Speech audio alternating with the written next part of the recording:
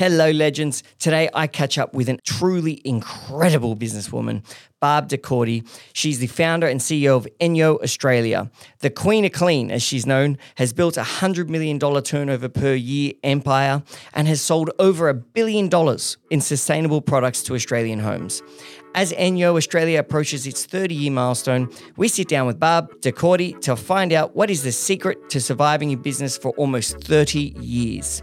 Barb shares her incredible story, including how focusing on money can be the worst thing you can do for money, the importance of staying connected to your customers and community, always focusing on your community purpose, how to change your mindset to believe you're capable of achieving anything, and how to take on big international corporations and beat them by changing the game altogether and doing something different.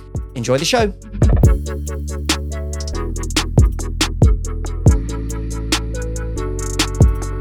Barb, I am very excited to have you on the podcast today, so welcome. Thank you. Thank you for having me. And I must say it's reciprocated. I was looking forward to our chat. Amazing. Well, you have one of the most incredible stories of entrepreneurship that I've come across. And today I really just want to share that with the listeners and share how you've migrated to Australia, started a company out of a need for your son and built it into one of the most successful, would you call it cleaning companies or fast consumer moving, whatever? How would you describe it? Well, we call ourselves a sustainable cleaning product. So we're actually not fast consumer goods because our products do last up to 3 years. So this is really what makes us so different to other cleaning products out there. There's a lot of products out there which still come in plastic bottles, which are better for the environment or are better for people's lives. But our products are cradle to cradle. So the way they are manufactured is manufactured in Austria, and they start there as a little kernel of plastic and get made into microfibers, and those microfibers then get woven into our product. So we're using science to clean and no chemistries. And the fiber technology together with water clean the same or 6 times better actually than conventional cleaning products. So once the product has been used for about 250 washes, depending how often people are using it, it's around 2 to 3 years. We buy them back, and when I mean we buy them back, when you send them back to us, we give you a discount to replace them, and you send them back free of freight costs. And then we pack them all up and send them back to Austria, where they then get made into T-shirts, could be made into blankets, could be made into insulation for cars and things like that. So they get another life. Wow, so it's truly a sustainable cleaning company. 100%, and this makes us so proud of the product. Yeah, and you're obviously, you mentioned the Enyo products are made in Austria. Yes. So are you. I'm made in Austria. This is where this beautiful accent comes from. So, funnily enough, Arnold Schwarzenegger and I came from the same area. He is, of course, a little bit older than I am. But obviously, there must be something really fabulous in the water because wherever we go, we seem to stick out, or stand out. And this is the interesting part. When you come from Austria, recycling and looking after the environment was a given. I was at the age of 6. They banned plastic bags in Austria, so we're talking, a long time ago. And so when I arrived in Australia, it was just not at that point an issue. People didn't even think of it. So when I went into a shopping centre or to Coles, Woolies or any food store, you got a plastic bag. And that was so foreign to us, so to speak, besides many other things, obviously, not getting good coffee, the small things in life, and people wearing thongs even in winter. Yeah, but anyway, we got over that. And so what made you move to Australia? Were you married at you were married at that point? I was married at the point to a wonderful wonderful man, who's still a wonderful man, just not married to me anymore. And we came over because I definitely didn't fit into Austria. Austria is a very hierarchy country, it's who you are and who can start a business, who can't start a business. And it was at the time more than it is now. And we wanted a bit more freedom. And my then husband got a job here in Australia, so we thought we moved down here for 18 months to 2 years, fell in love with it, and went back to Austria for a year to ask for permanent citizenship, and came then down here and started our life here in Australia. So did you live in Sydney or you lived in Perth? Because you're in Always Perth in currently. Perth. And so you just fell in love with Perth when you I fell in love with Perth. The reason I had to fall in love with Perth when we came over, we had very little money, and travelling around Australia was quite prohibiting and financially prohibiting. Actually, I think I was already living in Australia for 6 years or so before I travelled the first time. Even going back to Austria to see family, that was a major saving and job to be done. So I learned the value of money along the way, and where to spend the money, because you have a certain why you're putting your money away. So I was always very smart with money in that regard. And so what made you then start? Is that why you started Enyo, or you brought it to Australia? What's the story of how you got into business? So at that point you weren't in business. No, well, I was in business, but not in Enyo. I had always a bit of an entrepreneurial streak. And I have to put it out there, I might not be the best businesswoman in the world, but I have an entrepreneurial streak, and I can see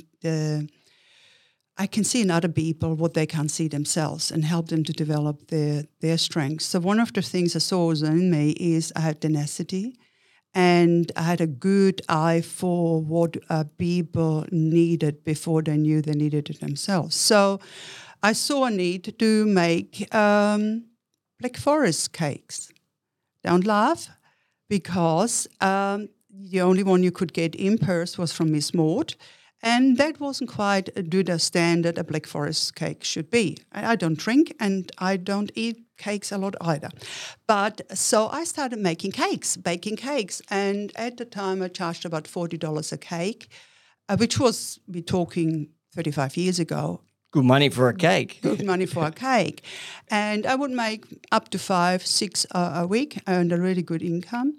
And word of mouth. So the business then grew, and I employed somebody to help me making my cakes, and had my little cake business. And I was always a very fit person, and I love exercise. So I started to become an aerobics instructor, because my English was still limited. So I taught aerobics. So I had another new network which needed cake. Then I saw a niche that people always had only a short supply of exercise clothing. So I started my own exercise clothing business called Beware. Very clever. And then I also started and ran for a long time a walking club where people paid me $3 and I took them walking. I know. You're a business machine. Well, I saw always opportunities, because one of the things is I find people have great ideas but don't always know how to motivate themselves to actually do them. And I think that was one of my strengths. So at one stage, I walked 90 women 3 times a week. So with $3 cash in hand, it was a fabulous business. And so fitness, health, environment was always very important to me. And what do you think it was, though, that was driving you to – what was the driving force to start these businesses? Because I completely agree. I actually think one of my best strengths is similar to yours, which is the ability to start. It's that motivation to just commence, which is where most people just they fall over. They don't start. But so what was the driving force for you to start these businesses? The fear of being poor. That's a good force. It is really. I grew up the oldest of 8 and on a little farm. And from the earliest age onwards, there were always money problems. We had enough food, we had enough love, and we had a beautiful home. But just to go on excursion became a major drama at home, and arguments between dad and mom. Do they really need to go on an excursion? Is the money not better spent on something else? And both very hardworking people. And one of the things is when I asked my mum one day, I was about 8 years old, and I said, "Are we poor?" And she said, "Yes." And I said, "Well, how can we become rich?" And she said, "No, that's not for us. This is not for people like us." And I was always wondering who the people like us were. And then I realized one of the early stages is people who got treated actually quite badly. For instance, we had a small farm, organic farm, and Mum would sell eggs, milk, meat and everything, and people would owe us money 6 months out, the well-to-do people in the village, and they didn't pay them. And Mum said, "Oh, you can't ask them." And I as a kid, and I was a bit older then, I said, "Why can't we ask people to pay us? I can't go on a skiing excursion." And so I took her little book of all the people she had there and went from house to house and asked for the money. And I would not. And I said, "I will be back tomorrow. I haven't got any money. I will be back tomorrow then." Wow. But what a tremendously intuitive question for an 8-year-old to ask, "Mum, are we poor?" Like, that obviously shows that you were just really, you were analysing your surroundings and what was going on, and you were seeing problems with them at a very young age. Absolutely. That's advanced. And do you think that noticing that, I guess, unfairness or inequality between, I guess at that point it's almost a social understanding, which is why perhaps your mother was saying, "No, that's not for us." It's because the social understanding at the time was, no, if you're born into this class of people or this socioeconomic people, you stay there. Do you think that was a large driver for you to not only change that, but to also leave Austria? I think one of the things, Austria is, as I said, very prohibiting, and one of the things is people like me who are quite outspoken, and I was as a child already, I always got into trouble, voice their opinion and are quite fearless. And I have very little understanding when you want something and you are capable of doing it. Why aren't you doing it? Even you go to the library, do the research, read about people who made it, people you admire. For instance, I read about Mother Teresa. Because I learned from Mother Teresa, if you want to make a difference in life, you have to go somewhere where you are needed and wanted. And it sounds ridiculous that at the age of 21, I thought, Austria is not really for me, but having lived in Australia, I could see the freedom people have, and you just could open a shop wherever you wanted. I mean, you just sold cakes. You went and did the sewing. There was no bureaucracy, and there probably was. But if it was so, I was totally ignorant to it, And I didn't make millions, so the tax department probably couldn't care less about me. But I learned a lot from Mother Teresa's journey and what her purpose was in life. So I asked myself very early in life as a young human being, what is my purpose? And I said to Mum, what are we here for? Because I can't see myself living like this. And then she said to me, you have 2 choices. You marry rich, and she said, which could easily be achieved if you hang out the right circle, which circles we don't, or you marry a rich farmer. And I went like, okay, I can't contemplate that. Do I want to work on a farm? Probably not. Or you get educated. Now, I did the education, but what my mom actually didn't know was that you need to be quite tenacious and fearless in your pursuit of what you want in life. And where I said I didn't want to be poor, I didn't say I want to be rich. I just wanted to be able to afford my everyday life, a house, a car, nice clothing, schooling for my children, a holiday. So I wasn't going like I want to fly an aeroplane. But for me, it was the most important thing, and still to this day is, firstly, I have a learning mind. I'm a consistent learner. I need to learn. I devour books, podcasts. It's just me because the world is changing so much, and I'm a bit OCD as well. So I need to occupy my brain with interesting things. But my why was very clear very early on in my life, why I needed to do something. And then finding my vocation in Enyo, because for me, people are very important. And and the planet, and a win-win situation. So I was always like, the more Enyo we sell, the better the purchaser, the customer is off, the better the consultant who is selling the product is off, and the better the planet is off. So, I mean, there's not many companies in the world who can say that. It's a win across the board. Across the board. But let's talk about Enyo. I'd love to hear. So, what's the story of how you got involved with it, and because you turned Enyo into a huge company with over 100 million in revenue, so what was the start? How did you go from cake making, a yoga instructing, walking instructor to sustainability cleaning empire?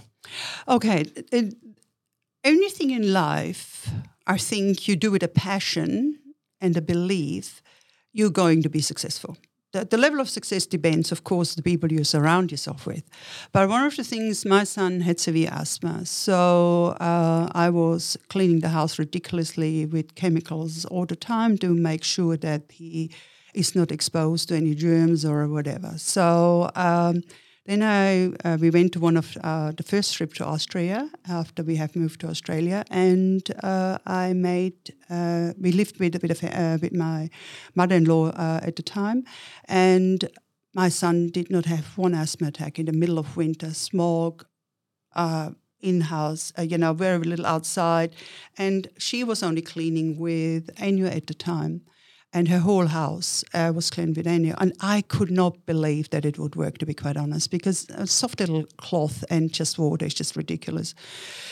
But the moment we came home, Mark had his first asthma attack again 2 days into living in our home. And then I thought, okay, I need some of those products. Started to use the product, ordered it in from Austria. Got in touch with the manufacturer, Johannes Engel, talked to him, and I said, well, I would like to start this business in Australia. And I still remember we had to sell some shares, some gold, for me to be able to buy the ticket to go to Austria, and we had some gold coins given, which were actually my son's. I bought them back for him. But he was giving it from, this is an Austrian tradition, you give gold for confirmations and baptism and birth and birthday. So we had enough that I could fly to Austria to actually meet the manufacturer. So it was actually, first it started off for my son's health. Then more people started to asking for it. So then I decided to start a business. And then it was always sold directly to the customers, so not multi-level, but through demonstration that how the product works and educate people. But so I want to stop on that because is it sold in like supermarkets, or is it done completely? What's that called when you do demonstration? Direct selling. Direct selling or direct to consumer. Is that how Enyo is sold, or is it also in supermarkets and things? The one thing it is not in supermarket is because a product which is lasting you for 3 years has a price point. So if you see a product which lasts you for 3 years and you have it next to a conventional cleaner which only lasts you maybe 3 weeks, the price point is so much higher. So the customer, if they are not educated, will always go for what they know. So we work with, and this is the second part of what is so exciting about what we are doing, and that's my passion really besides the product, is we sell through independent consultants. So women who were in the same position like I am, who wanted to hang with their kids. I know nowadays, some days you don't want to hang with your kids when you have them, but I want to be home when Mark came home from school, and also at the time wanted to have more children, which unfortunately did never happen for me or for my husband and I. So we had only one child by nature, what nature gave us. So I wanted to offer them what I had, a little bit of a side hustle. Some freedom, I guess. Some freedom, and doing something which is also good for people's health, great income, a community, a bit like Clear Clubs, a community where we can talk about not only about the business, but where we can empower each other to be the best versions of ourselves. And they were like-minded, a group of like-minded women. Yes. Coming together and connecting through Enyo. Mm. Absolutely. And we had a love for the product. We had a love for what we wanted to provide for our family. And as time went on, especially the last probably 15 years, it became also more apparent for the newer generation. It's all about sustainability. It's about the provenance of your product. And we just did what we did, and our byproduct was saving the planet at the same time, or saving an aspect of the planet which didn't need to be polluted by plastics, because we are cradle to cradle. And the health of households with more allergens being found through science, with more feedback through science that chemicals actually have a negative impact on human beings, that we're drowning or suffocating in plastic. And can you explain, how does the Enyo product actually work in terms of cleaning something? If it's not a chemical and it's like you said, it's the cloth with water, how does it actually work? So basically, the fiber technology is designed to have little. It's 100 times finer than a human hair. It has the fiber itself has different lengths. So, for instance, if you have, we call it a miracle, which is a cloth to dry off, or a used damp. It has it's very flat and is for high gloss surfaces. Then you have the bathroom ones. The fiber is designed with ridges which are very pointy to cut through calcium and hold the dirt in. So one of the things, when you think of it, the fiber itself replaces the chemical, and the water is still the same. Also, the chemicals in a detergent is maybe 1% chemical, and the rest is water dilution.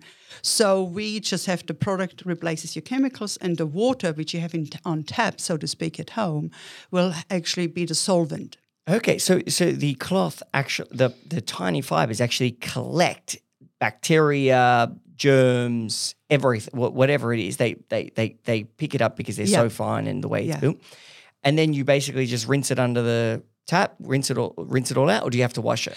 You put it in a laundry bag and you wash it because it's a little bit like dirty hair. You need a shampoo to get the dirt out.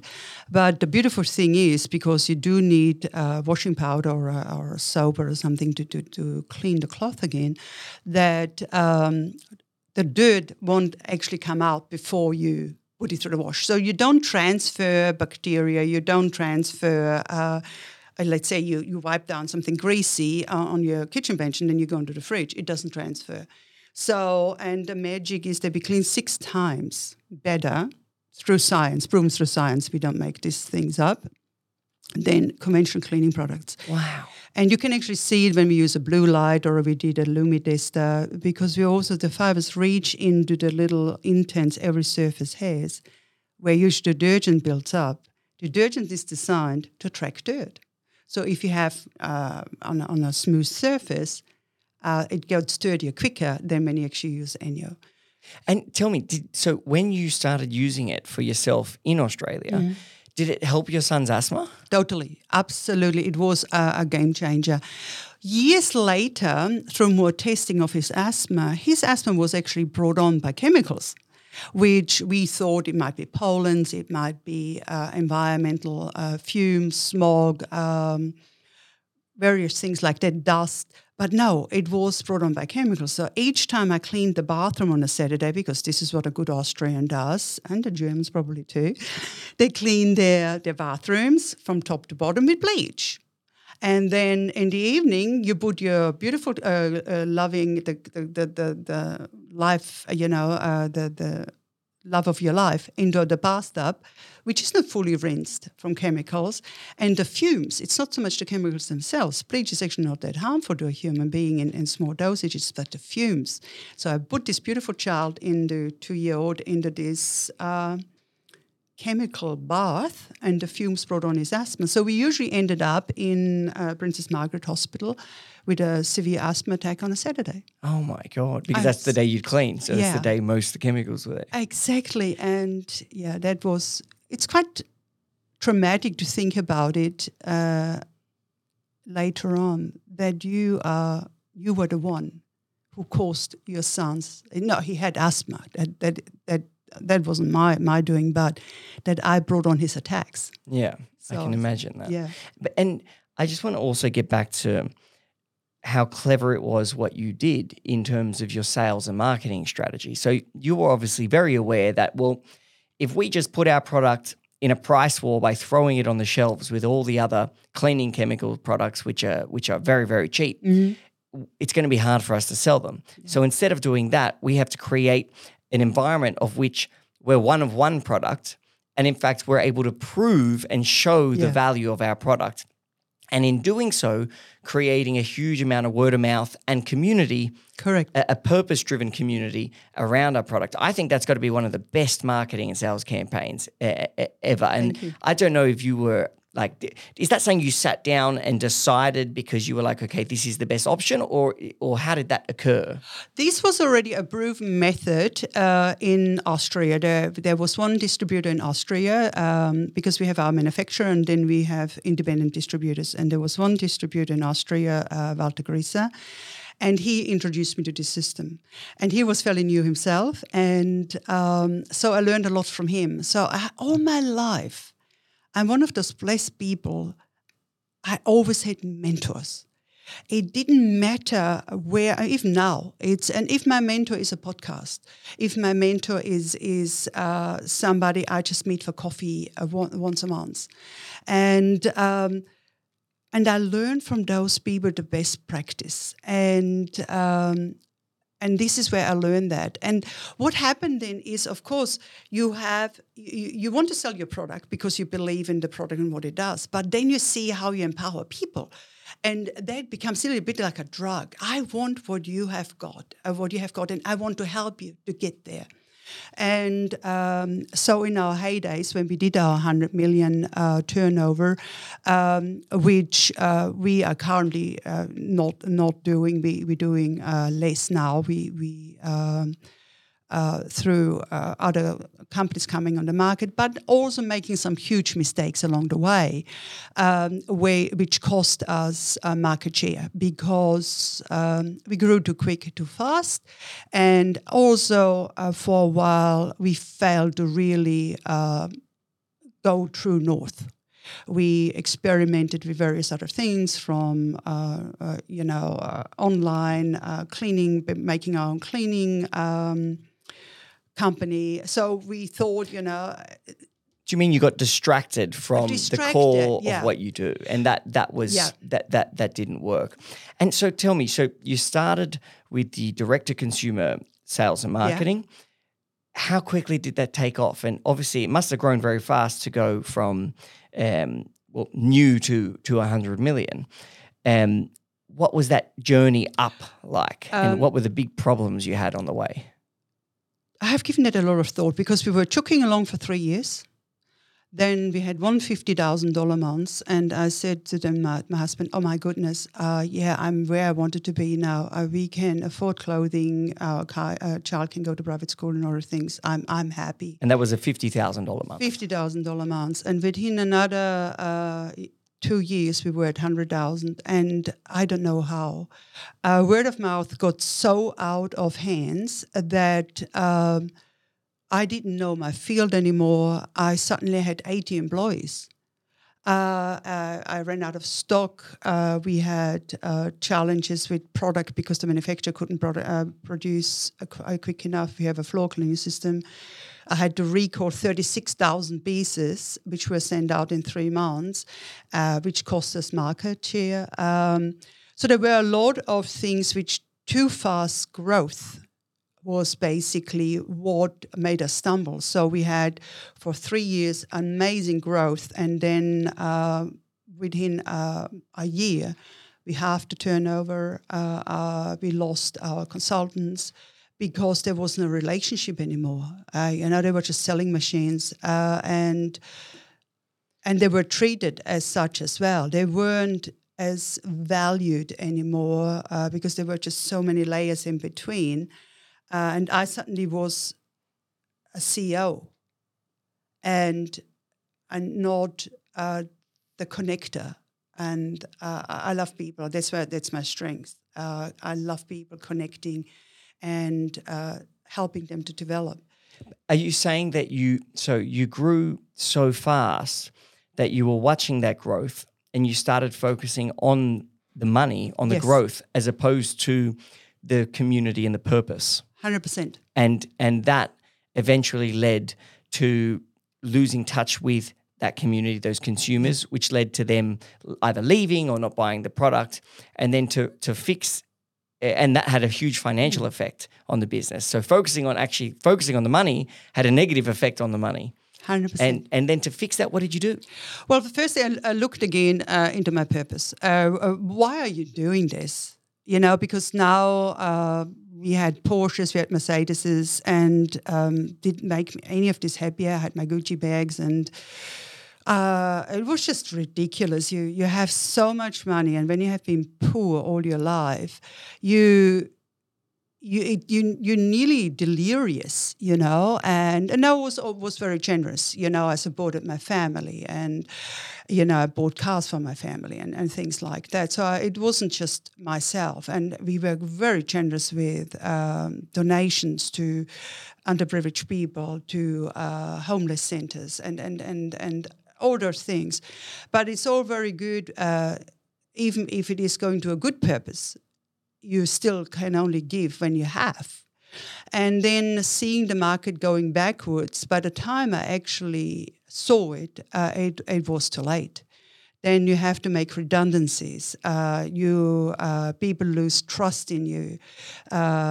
So my respect, or the respect I had earned so hard from my sales force, I lost because they could see that, I wasn't actually the person I said I was, and so you'd almost gotten lost in the success. And the sales force you refer to, these were women who were running their own consulting, like their own business within Enyo. They were going to their friends and selling Enyo to their friends and showcasing it, and they were making money while you were making money. And that's actually also a genius model too, because you don't have to pay them. They're almost they're running their own business. Therefore, they're operating. They've got to make money for themselves. Exactly. And you have this essentially very cost-effective sales force, but you still need to focus on them and give them that. Well, if you ever start and you want to get into business, and I don't quote Donald Trump very often, but he, in one of his books, How to Get Rich and something with somebody else, he said, if you ever want to start a business, run a direct selling business first, or get into direct selling, because you learn all the ins and outs of a business, and if you have the tenacity to get actually the sale, because the companies like us, we give you advertising, we do all the admin work, which a lot of small businesses trip up on. So we do all that stuff. So you can do what you love. And in our company, you can earn up infinite if you want to. You can even earn up to 100% nowadays because, and this sounds a bit amazing, for instance, we also need to bring new people on. It's a bit like your club, if through word of mouth and people are using, happy with the situation, and then they say, well, you know what, I love the product, I can actually sell it on. So they can start a little side hustle. And you can have a pay increase anytime you want. For instance, if you want to work less, you work less. If you want to work more and sell more, you earn more. So as you introduce people, you earn more on your own sales. So it's not multi-level. Everything is just one level. You don't earn from anybody else. We have a training force, coaches and mentors you have access to. And which is just nowadays, it's so different because in the olden days, you promoted somebody who was a great salesperson to be a leader of a team.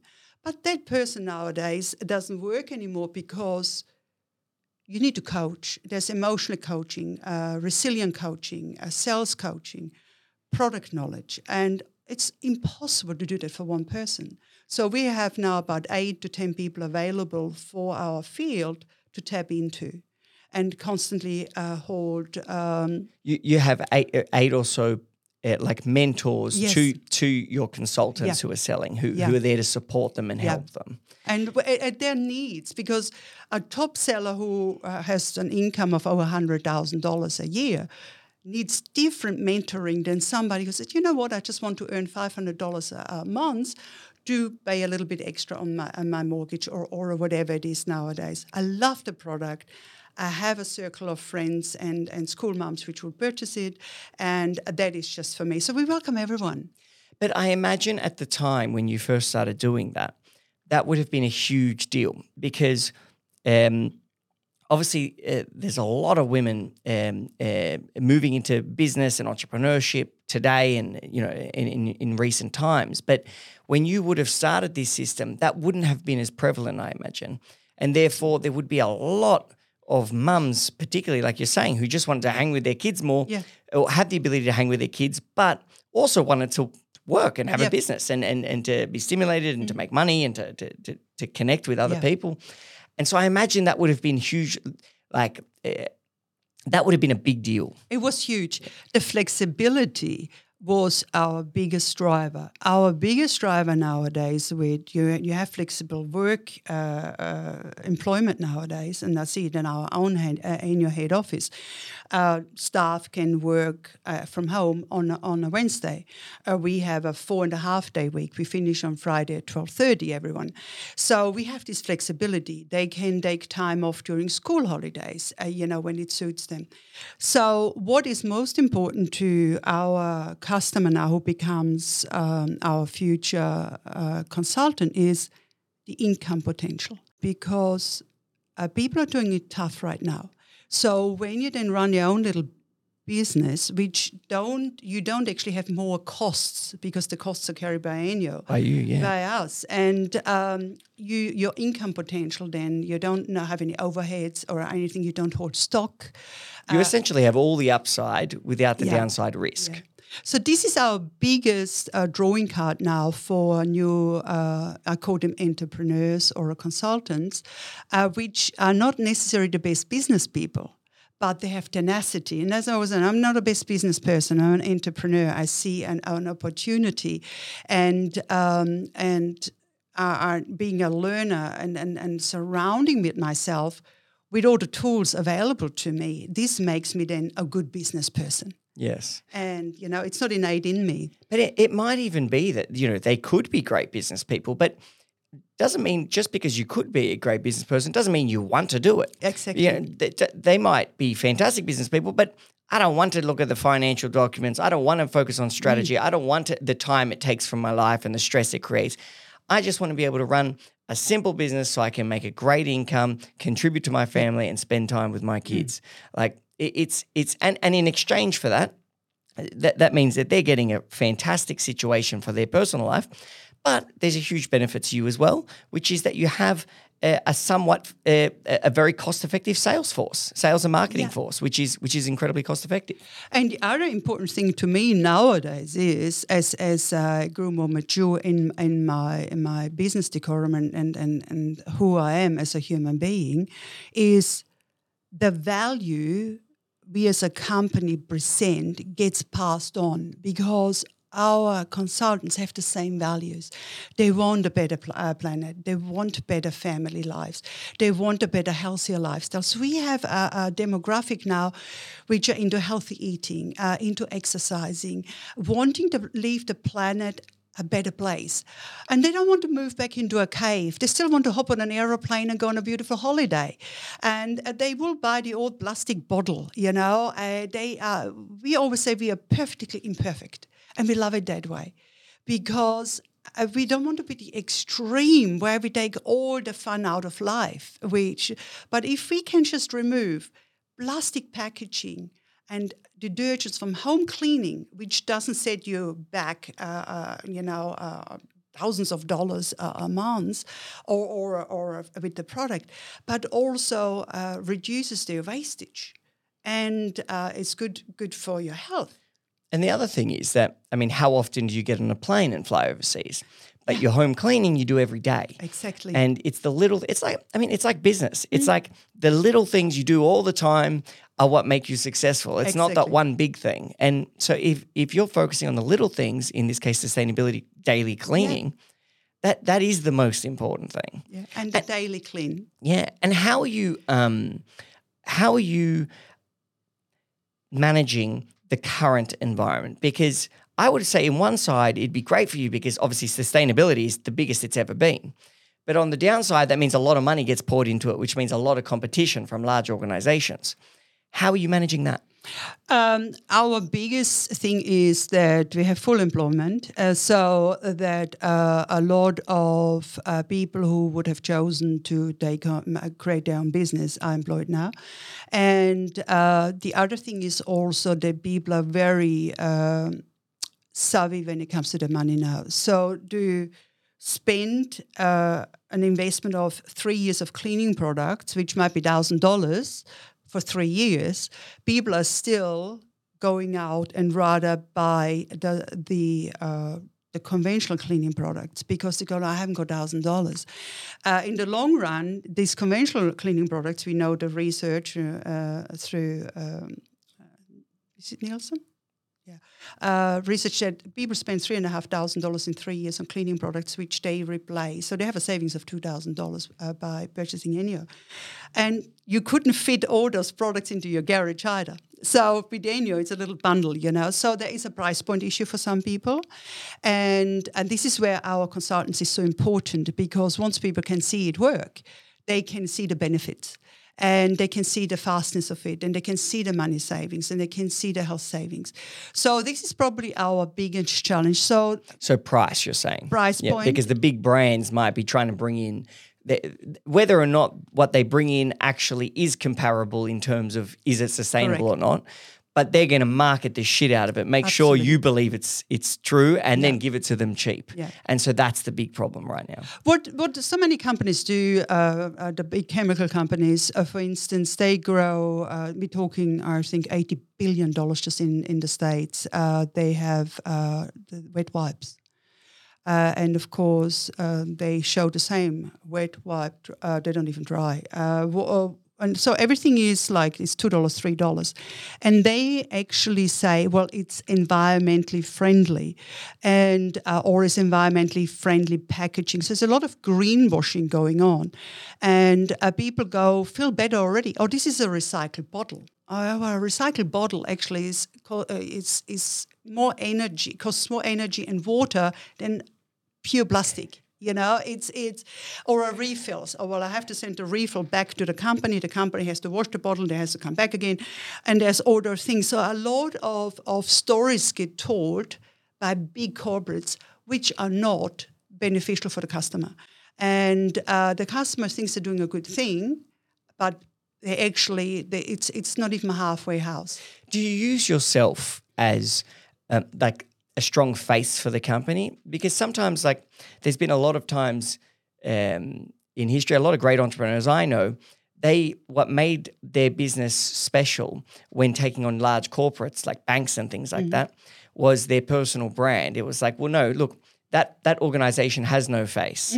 ours has a face. It's me, and you can trust me because this is why you can trust me, and this is why I did this. Do you use your brand like that or no? We're just starting brand Barb, they call it.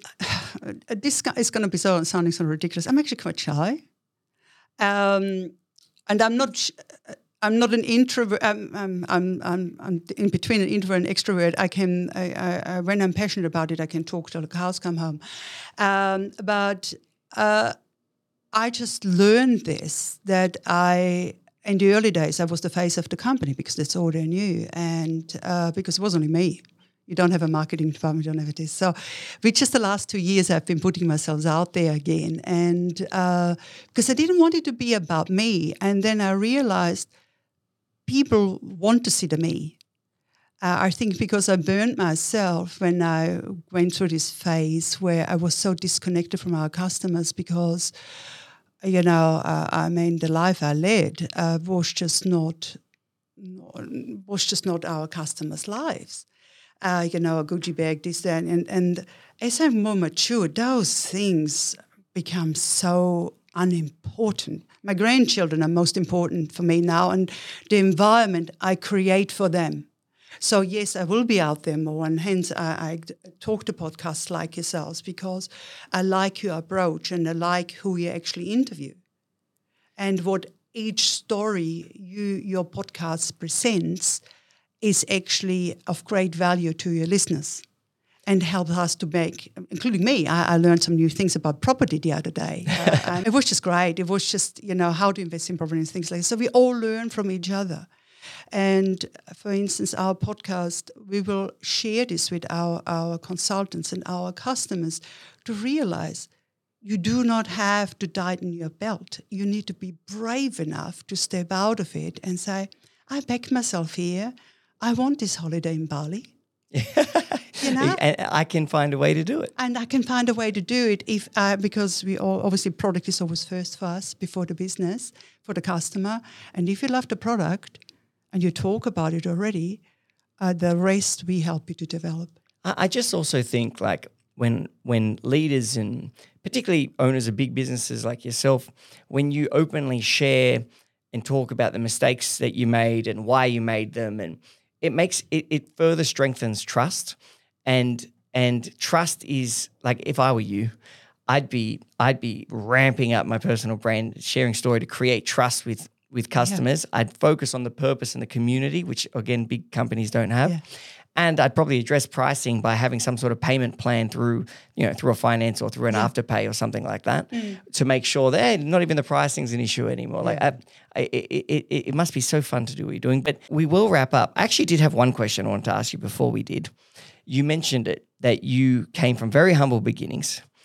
You went from, in your words, being poor to being rich. What was the biggest problem that caused? Basically... what was the biggest lesson you learned? The biggest lessons were that all in the money is worthless if you haven't got family and health.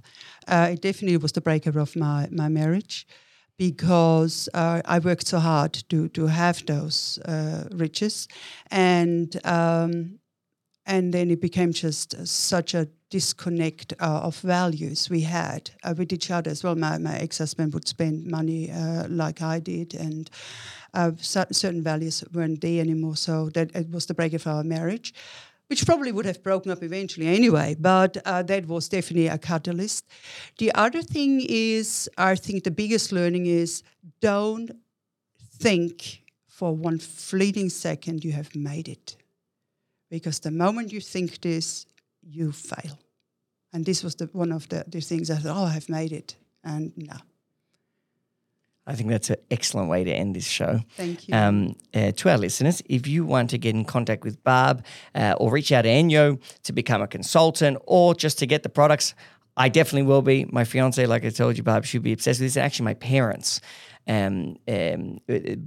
both got quite sick over the past 12 months. And so they've been eliminating, they've been trying to live a very healthy lifestyle. They're going to be all over this. Right. So if you want to get in contact with Barb and Enyo, you can go to cup.club/podcast and you'll find all the details and information there, including Barb's favorite books and greatest lessons. If you want to catch up with Cub on social, it's at Club United Business on Instagram. It's got a lot of great content there too, so check it out.